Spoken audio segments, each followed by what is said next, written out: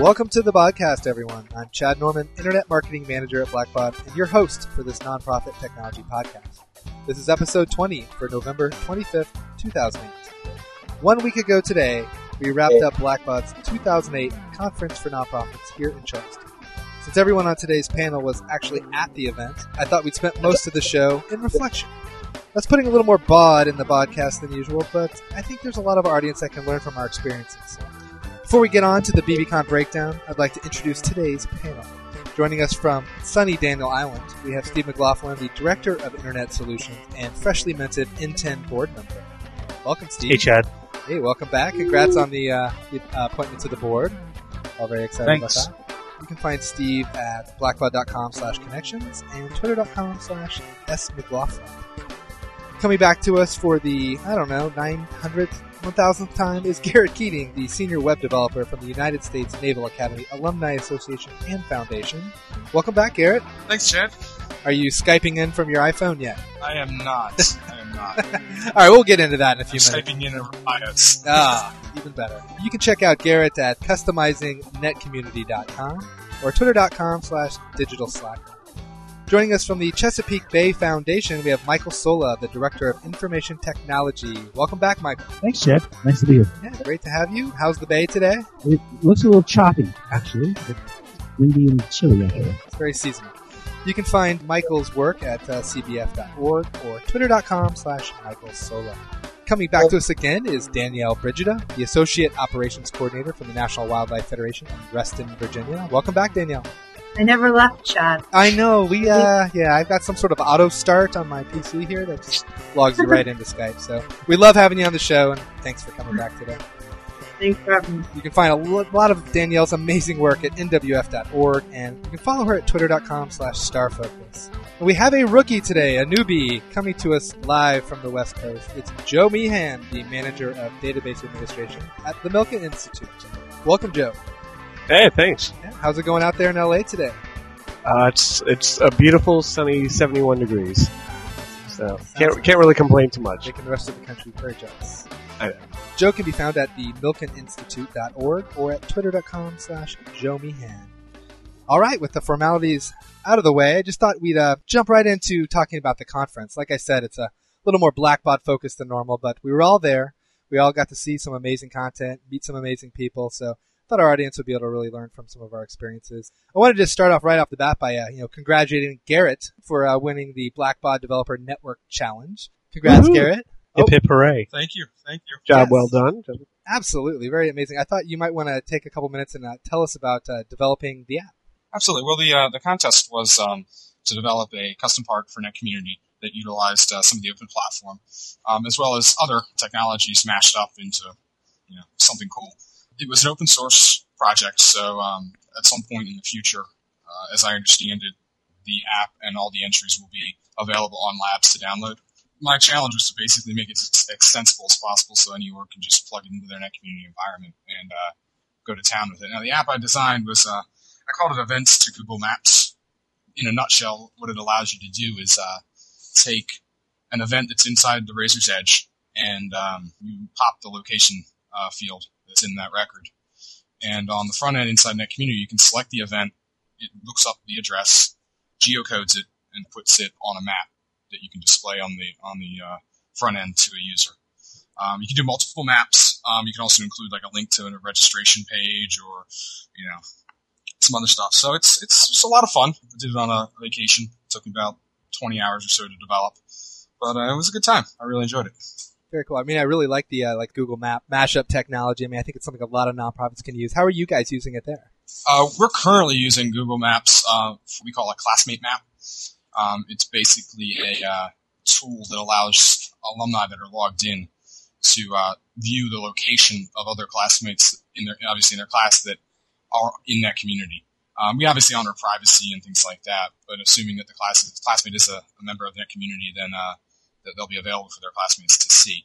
Another iteration that'll be out shortly is a modified alumni lookup that we have that has a list view similar to the Net Community Directory part. but then it also allows you the ability to pop the information on a map if you want to. So Very cool. and same idea, just a little more comprehensive. Right. Yeah, maps are great. Well, we have a green living guide at Go Green Charleston that we do it's very simple Google work with. How about anybody else on the panel? Is anybody else using any kind of mapping or geocoding to go along with their fundraising efforts online? I've done some stuff where I've taken from my development directors if they're traveling, they go to San Francisco or they're in New York, and I'll take a list of our supporters or people that they're going to meet with and then upload them to Google Maps so they can literally, even on their mobile devices, be able to see on a map, kind of map out their list of appointments.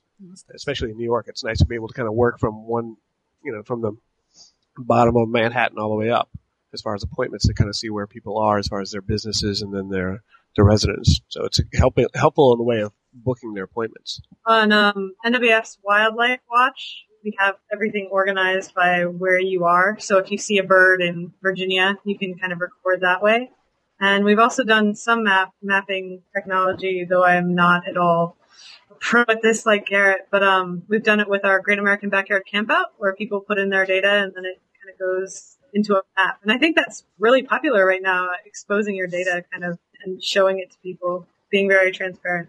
Now, someone brought up privacy concerns. I mean, is that something you consider when doing these sort of things, or is this sort of data that's harmless? Yeah, for us at least, it was all just data that, it was very bland. It didn't have their name or anything. It just had where they were. Gotcha.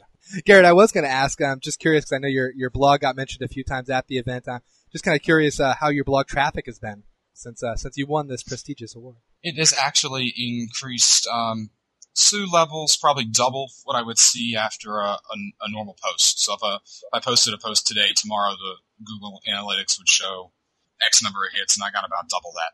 Great. Do you think there's a lot of interest in the developer community that you're in touch with regarding not necessarily this contest, but just the net community's open API and all that good stuff? Yeah, well, one of the things that I spoke a little bit about to different people at the conference was what this contest really represents, and it's sort of a new direction for Blackbaud as a whole to develop this community around the open platform even more than they already have, and you guys have made leaps and bounds in the last year with your offerings in that regard. So this contest kind of represents that in a lot of ways. And, moving forward with Infinity and things like that, it seems like the support that's going to be available for developers is a lot more than it was 2.5 years ago when I started. Yeah, I definitely think there's some changes, and obviously we've been trying to work on that. But I think one of the things I picked up on from the conferences, I think a lot of nonprofits and people who work for them and with them are still trying to wrap their head around all this technology change. I know a big part of Mark Sharon's opening session was about how much technology changes and the impact that has. But a lot of these concepts like open APIs and converging systems, people sort of say, okay, I understand where this is going, but they still struggle with some concepts. I mean, we often have discussions with people about developing, custom parts, building things. They're still very caught up in the old software world of, if I do something custom, it's sort of bolt on, it lives outside of the system, that sort of 80s, 90s way of doing custom software development versus really what our open API platforms allow you to do, which is you can build something, and the thing that you build can be a unique and beautiful thing, as Sean Sullivan likes to say, and it can live inside of the software platform just like it was something that Blackbaud developed. And I think it's almost one of these things people don't believe you until they see that in action. So having developers out there in the field like Garrett and other people who develop stuff, I think help bring home this concept for people who are still trying to wrap their head around it a little bit. And if I can just kind of piggyback off that, when I came back and started talking about to some of the folks here who hadn't gone to the conference about the possibilities and what we can do with this, the general question came up was, well, who would do this work? And I think that was probably something that I've heard repeatedly throughout a lot of the contacts I had, even at the conference, was, I don't have a developer on staff. I don't have someone who's tech savvy enough. And I guess for those organizations who don't have those developers, in place, that might be something that they're going to be asking questions. Who do I turn to? Who is doing this kind of work? Who can get this stuff integrated into my web platform? Because that seems that would take a lot of organizations past that point No, it's a really good point. Someone brought up the evolution of what we're going to see, and I'm kind of curious just what kind of apps we think we'll see by this time next year. Not even necessarily on the Net Community platform, but just in general. What kind of bolt-on technologies are people really going to be looking towards migrating onto? I mean, I can second that. I think the Blackbaud culture has been very much, I mean, it's always been very pro-client, but they're very much embracing, and I think Steve said it, that, the donors are now in charge. And they're kind of dictating how some of the nonprofits really work and react, and I think there's so many more avenues of reaching out, but also listening and getting feedback from your donors that I think some of the applications I would like to see by this time next year are ways to capture the various methods of communications, whether it's tracking all the stuff in Facebook, it's whether it's Twitters or it's emails or any of that type of information. There's so many different ways for people to get involved with an organization now that it's no longer just a phone call or an email or a letter. That I think the application is be able to really how to capture and look at your constituents on a much more in-depth level. I personally think in the future I'd like to see a lot more interaction where people are. Social networks being what I'm thinking of in this. But at the conference, some Facebook tools were released, and I think that's a huge step in the right direction because we all know a lot, and I'm sure we all do it, spend a lot of time on Facebook ourselves. And I think the easier it is and the more tools that are out there that allow organizations to be there among their constituents in a very natural way would be huge. And I really think that's the direction we're going to start seeing things move in the near future. Back to Michael's point about who does this stuff. I mean, I think that's always been the challenge with technology, right? When database-driven systems first came out, I'm sure there was somebody in an office who said, who will be our database administrator? We don't have anybody like that. And lo and behold, over the years, that role has emerged in an organization. And the first time people started using high-volume, direct mail merge techniques and technologies, somebody probably said, how do I do segmentation on this level? Who does that type of stuff? And today there's open API tools. Who can build these tools? I mean, I think this is part of the changing landscape. From a corporate perspective, we realize this is where the future is going, and building a set of tool sets that at least give customers the capability to do this, and realizing that in the first few years it will be the more cutting edge or the more progressive organizations that embrace it, but those will be the ones that sort of lead the way and show other organizations what's possible. The tricky part with all software development is you have to do a certain amount of looking around the corner instead of just looking 2 feet in front of you and seeing what's going to come up next. And that's been certainly a big part of what we've done on the Infinity platform and on all the API stuff ahead of it, which is to look around the corner about what's the next big sort of technology movement and how do we start making investments in that to be ready for it, as opposed to just trying to make Crystal reports easier, or can't you do this within Query? There's a quote that Henry Ford used to use, which was, if I asked my customers what they wanted, they would tell me a faster horse, right? They wouldn't have asked for the automobile. Right. And there are some things like this where, we do try and look out and start developing things and make things progressive. And the reality is we've been working on these APIs for a while. We're now seeing them be adopted by organizations, and I think you'll only see more of that in the future. Garrett brought up Facebook. What about this Facebook Developer Toolkit that was announced by Sean during the keynote? Steve, can you give us a little overview about what's going to happen with that toolkit? Sure. It's the Facebook application toolkit. We've released it on labs.blackbaud.com, and essentially what we've done is put together some samples of code for customers to download and use that shows how they can use the framework for building an application on Facebook, but we've pre-wired a lot of functionality that interacts with both Net Community and the Razor's Edge, because really what we've seen the most successful nonprofits using the social networks are the ones that are able to drive action and drive data, and this is a way of giving a head start to some customers to start thinking about what they could build online and the tools to do it. Are you sort of looking to do more things with applications in Facebook? Is that part of your strategy going forward? Well, I mean, I think in 2009, I'm definitely looking at talking with my communications and media department of how many different ways we can reach people, and then also not overloading people. But I guess kind of not only, if you build it, they will come, but I guess, honoring the best method of communication for them. So if we get somebody from Facebook, maybe that's how we communicate with them. So we don't send them emails and letters and do the same thing, but kind of talk with them on their terms and to provide the content that they need, through the communications that they've requested.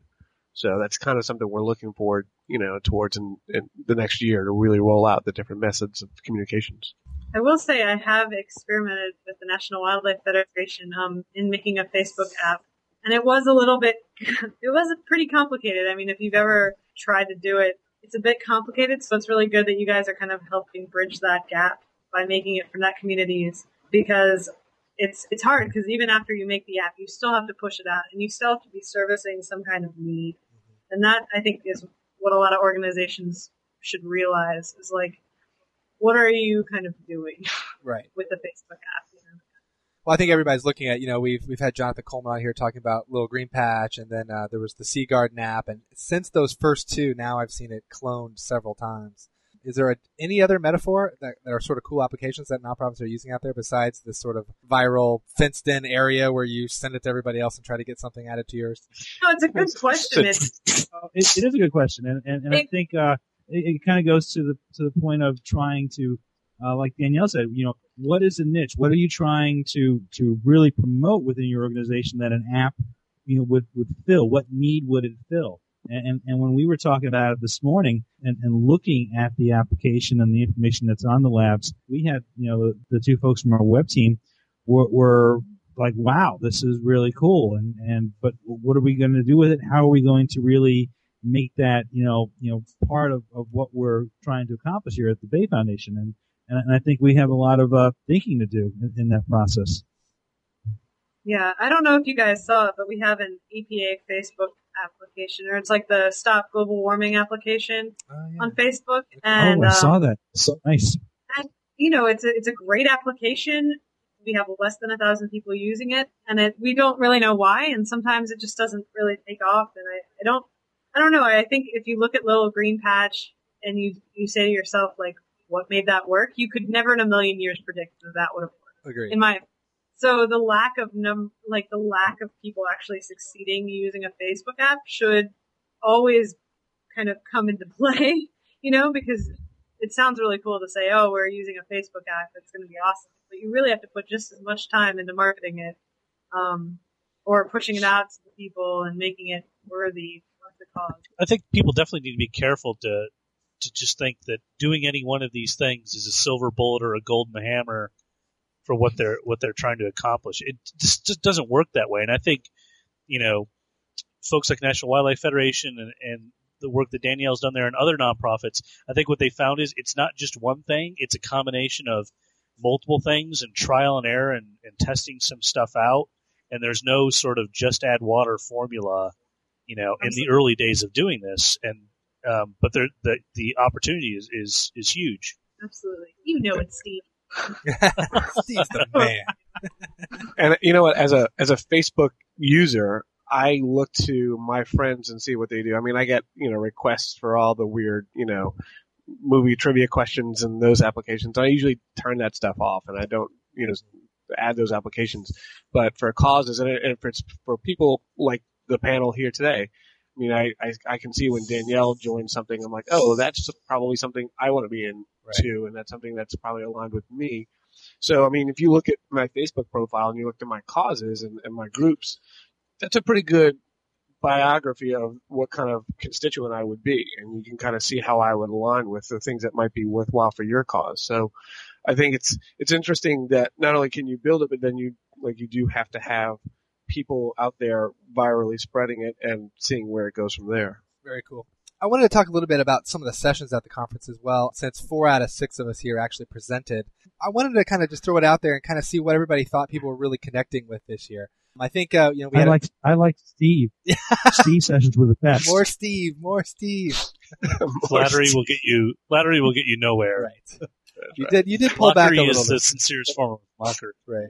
Right. Now, we all did Twitter while you were speaking, so we were all Twittering about your session in the session as you were talking about during the session. Absolutely. I think you probably had the most tweets. Is that a sign of the apocalypse or what? It could be. Could be. Well, it We were definitely just trying shows to that a lot beat of people the are really Black into social media and social networking for sure. And I almost kind of left the conference thinking that we didn't have enough social media content. Yeah. It was during your session, Steve. I heard somebody laugh in the session, and then I saw the tweet response. Solo just made me laugh, twittering about Garrett's head. Because you had shown his website, and I think I posted something along the lines of, "Oh, great, another Navy webpage. Garrett's going to need a new hat." Right. But it was funny because people were obviously engaged in that, and I think it's it changed the landscape because now as you're speaking and as you're presenting this kind of information, you've got people who are not only in the audience but they're sharing that outside of the audience, and that really changes the perspective of who you're talking to these days. Yeah, there's something Yeah, amazing the old about Twitter school was multitasking, right? But I think new school is multi-channeling, where you're doing all this stuff all at the same time. Yeah, and we had so many people during our session ask us about Twitter. We just got to almost just a standstill for about 20 or 25 minutes. I'm thinking one of us needs to actually come up with an all Twitter session and actually present that. I think I got so from participating in the N10 planning meeting where they're sort of on social media overload. I think with that crowd and at that event that I think our audience still really needs a lot of it. Is there anything else that was sort of missing from the event? Was anybody hoping they had caught something else?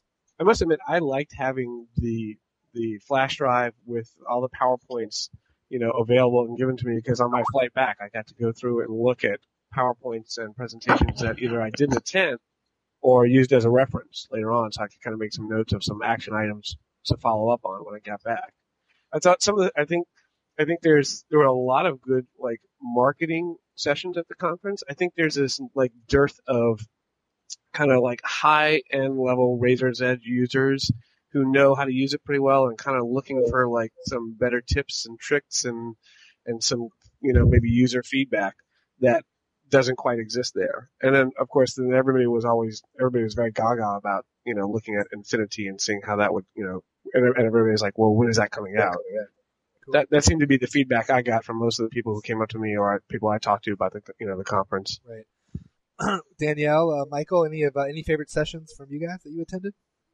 I was really impressed with the quality of the sessions. I went to every single one I went to. I found some takeaway.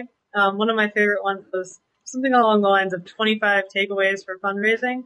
I really liked that one, and I don't fundraise at all, but I liked that they focused on content and creative ways to push it out, and I was impressed. I'll say that. I think for me it was the Cool Tools session that Andrew Moussaoui did. Even though I ended up missing the session, I couldn't get into the session I wanted to, and so I was looking for a place to just sort of had a comfortable chair, and ended up in the Performing Arts Center, and there was Andrew, and I had never seen him speak before, and he was very impressive, and I thought I wasn't going to learn anything, but I walked out of that going, wow.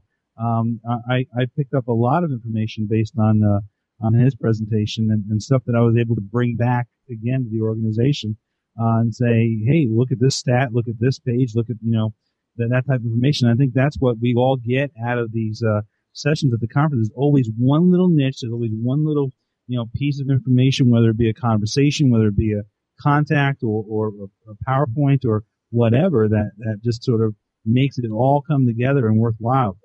Yeah, if there's one way to describe Andrew, it's comfortable. It's very, very easy to listen to him speak. It's the accent. It is the accent. But didn't he? Yeah, he had a Twitter malfunction, I think, in the middle of that too. I think right when he was talking about Twitter. He did. He did actually. That's right. What a shame. We don't get fail well often, but that was bad timing. A Twitter malfunction.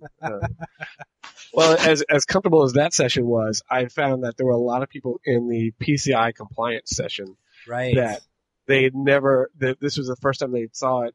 And they were looking at it, and this is doomsday is coming down to, and there's some pretty serious, implications if they don't become compliant. And as a nonprofit in California, our deadline is earlier than the rest of the country. So there were a lot of people there who were we really have to be on the ball and get this stuff done right away. Yeah, we noticed that too. That PCI stuff's big time. Those sessions were packed. It's our fourth most popular blog. I think we're actually going to do an all PCI Baudcast coming up soon. Because again, I think it is sort of it's coming quickly, isn't it? People need to get ready. Yeah, it's right around the corner for me. Yeah. It's in less than a month away. Oh boy. So. Yeah. Are you guys ready? We're working on it. we're going through all the slides and seeing who we need to talk to. Okay. So All we'll right. get there. Well, finally on Sessions, I just wanted to get a sense of what everybody thought of Peter Thumb's keynote address. I mean, it's definitely a well-polished presentation, and I just kind of wondered what everybody sort of thought his the impact was on people in the audience. When Peter was talking to me, a couple of things that he was referring to, my son and I were having this conversation over, just having that vision. Is there an idea that you just take and you work it hard and no matter what what it costs, you do it. And when he was relaying that time between when he had the idea of Ethos and then actually, brought it into production and how long that process went, I mean, there was a real passion there. There was a real commitment there, and that was something that I thought resonated.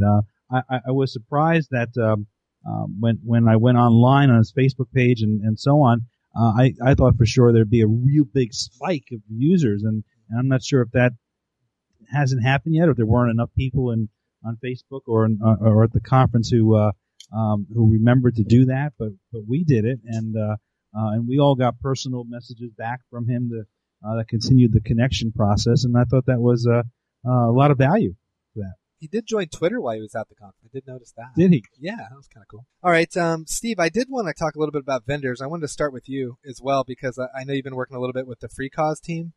Yeah. And I actually was going to interview them for the Baudcast, and that was something that just dropped off my schedule. So I was kind of wondering what they're up to. I never got a real chance to talk to them. So yeah, we've been talking with the folks at Free Cause for quite a while, and just a bit of background. They are a technology shop that was spun out of MIT, has some pretty sharp people there, and they originally got their start with working with Susan G. Komen and doing some online stuff with Facebook, the Pink Ribbon campaign. And what they've developed is a solution that allows you to manage your presence on multiple social networks, MySpace, Facebook, Orkut, all that kind of thing, through a single interface. But they're also doing some pretty cool stuff with a toolbar concept that allows charities that use it to get donations as part of people going about doing what they would normally do, which is search. And we've been working with them on integrating part of their application to both Net Community and the Razor's Edge because, probably talked about this before, but the whole notion to be able to manage this stuff across the multiple social networks and then eventually drive them into your own community site, we think is a win-win opportunity and is just another facet of how Blackbaud is looking at its answer for social networks. I was talking with a customer the other day about this, and what I tried to convey to them is it's not just what Blackbaud is doing and what is Blackbaud building, but the notion of we even need to reach out and have tools and partners out there in the market that are working on other parts of sort of the social media ecosystem, that it can't necessarily just be us, but it's a different game where there are other players out there who are doing really innovative stuff, and our ability to work with them and partner with them and using our API technology or other kinds of things help benefits customers. So looking forward to being able to show some stuff that they've been working on pretty soon here. Right. Yeah, I just was really impressed with all the technology floating around the marketplace for sure, and definitely got to give a shout out to Multicast and their Video technology for helping us live stream the keynote. That was really cool they were able to do that and actually got a lot of people to watch, and just another fun way to sort of network with people that weren't at the event. So. Yeah, there were a lot of people on Twitter and a bunch of other places that were watching it remotely, and right. I think got some value out of it. So right. All right. Yeah, I signed up for Ustream because of the conference. Cool. Yeah, Ustream's a great technology. I had fun talking to it. We streamed about 6 or 7 sessions. Definitely had a few hundred viewers there. We had a few thousand on the Multicast keynote, of course, but I think that was a much bigger audience, and on the front page of blackbaud.com. So that always helps. But on a personal note, it was nice to meet everybody who I've met via social networking, Facebook and Twitter and all these other things, to kind of actually meet you guys in person and sit down and have face-to-face talks. So that was nice. Isn't it weird, meeting people and it just feels like you've really known them? You know what I mean? Like with everybody, all of you, it was this has got to be some new phenomenon. Someone needs to name it. Let's just call it First Life? Face chat. Yeah. First Life. Face chat. Personal. Yeah. Real life. That's right. In fact, I think Steve's the only guy I didn't get a chance to see because he was always surrounded by people. But I was like, and I got to meet Garrett, and he's like, "Yep, I don't always wear the hat." Yeah, I know. Yes, absolutely. I only know you by your profile photo. Right. Yeah. I didn't get to meet Garrett. Yeah, after you I won was that wondering about award, that you too. disappeared, Garrett. I think you were in they had you in the green room or something. We had him in the interview circuit. Yeah, right. I actually ran. I actually ran. Doing a book tour. Yeah. Okay, cool. Well, let's just do some shout outs here, and we'll call it a podcast. Start with you, Steve. You got anything you'd like to share with our audience? Sure. A couple things. Noticed that our friends at N10 just released the 2008 Donor Management Software Satisfaction Survey. Over 1,000 people from across different nonprofits giving their comments and feedback about all the donor management solutions out there in the market. So check that one out. RE is a big part of that survey, but always important to see what's going on in the rest of the industry. Very good. Anything else? No? Michael, what do you have for us? Anything going on with CBF? Yeah, we actually got some big national news when we decided to file an intent to sue the EPA for their delay in the Chesapeake agreement that's supposed to help the Clean Water Act, and there's a lot of information on our website as far as how people can get involved and share their concerns over a lack of movement on the part of the EPA, and we've got a lot of partnership for the first time. Groups that have never associated with CBF before are standing with us, and it's very exciting to see that in the community. It's a great cause, and definitely check it out at www.cbf.org. Garrett, how's the new hat? It's great. I only have one thing. Go Navy, beat Army. Oh, nice. That's right. Army-Navy game this weekend, right? Oh, yeah. It's the 6th. It's the 6th. Okay. It's nice to actually have somebody to root for in that game. It's been on my entire life, and now I actually have some sort of connection with the Navy. So, all right, Danielle, do you have anything cool going on up there at NWF? Two things that aren't really necessarily the organization's priority, but there are two things I'm kind of working on. Causes just released petitions, okay, which is a neat thing. So I created a petition, and if you want to find it, find me on Facebook. Basically, I'm going to be pushing that out a lot. And then also, I'm trying to get people to tweet the wildlife they see and hashtag it wildlife. And so you'll be seeing a blog post about that. That's But yeah, cool. just if you're like on your way to work and you see a hawk or something, if you tweet it at NWF, it could be fun. Nice. So I'm always snapping shots of critters running around my house. So yeah, well, you should tweet it to NWF because we want to know. All right, cool. Well, thanks for that. Who's left? Who do we have left? Joe, what do you have for us going on at the Milken Institute? We're gearing up to kind of really start pushing for our global conference, which is in the end of April of 2009, which I know seems far away, but it's right around the corner for us. Okay. It's our big flagship event. We have, about 3,000 of the best and brightest minds and coming to speak on finance and philanthropy and publishing and media and healthcare. So we're ramping up registration for that. So that's kind of our big focus right now. All right. Well, for me, I've got something coming out on Go Green Charleston. We've got a green hotel roundup coming out of the Charleston area, which is kind of we want to do a baseline look at how green the hotels were downtown. I'll give you a preview of the results. Not very green. So, I kind of got sick of comparing our hotels to those in Vancouver and San Francisco and even Montreal. So now we'll have a good baseline going forward, and we can start advocating that they try to green up their act a little bit downtown. So, all right. Does anybody have any tech news they need to talk about? Does Jonathan Coleman leaving Nature Conservancy qualify as tech news here in the nonprofit space? I would say sad news. Yeah, definitely sad news, but I'm sure REI will appreciate it. He's not dying. Yeah, that's true. Yeah. Be around. I refuse to be stuck. Yeah, no, I have a feeling. I need him to be alive and well on Twitter and everything. Yes, So. I don't think He'll be back. Absolutely. He will be back. That's exactly the way I feel. Well, that does it for this episode of the Baudcast. I'd like to thank our guests Steve McLaughlin, Garrett Keating, Michael Sola, Danielle Brigida, and Joe Meehan. You can keep up with the Baudcast and other webby things by following me on Twitter at twitter.com/Chad Norman or by checking out my blog at blackbaud.com/webbythings. If you have any feedback for us, we'd love to hear it. Send us an email at thebodcast@blackbaud.com. We'll be back in 2 weeks with another episode. So until then, have a happy Thanksgiving. And I'm Chad Norman. Thanks for listening to the Baudcast. Ironic that you had feedback about feedback. Did you hear that? That was very clever. Yeah, that was nice timing. I'm going meta. It's all good. This one goes to 11. Yes. It's one more. It's one louder. I guess the big question here is, are rickshaws really a good advertising vehicle? Only when it's 23 degrees outside.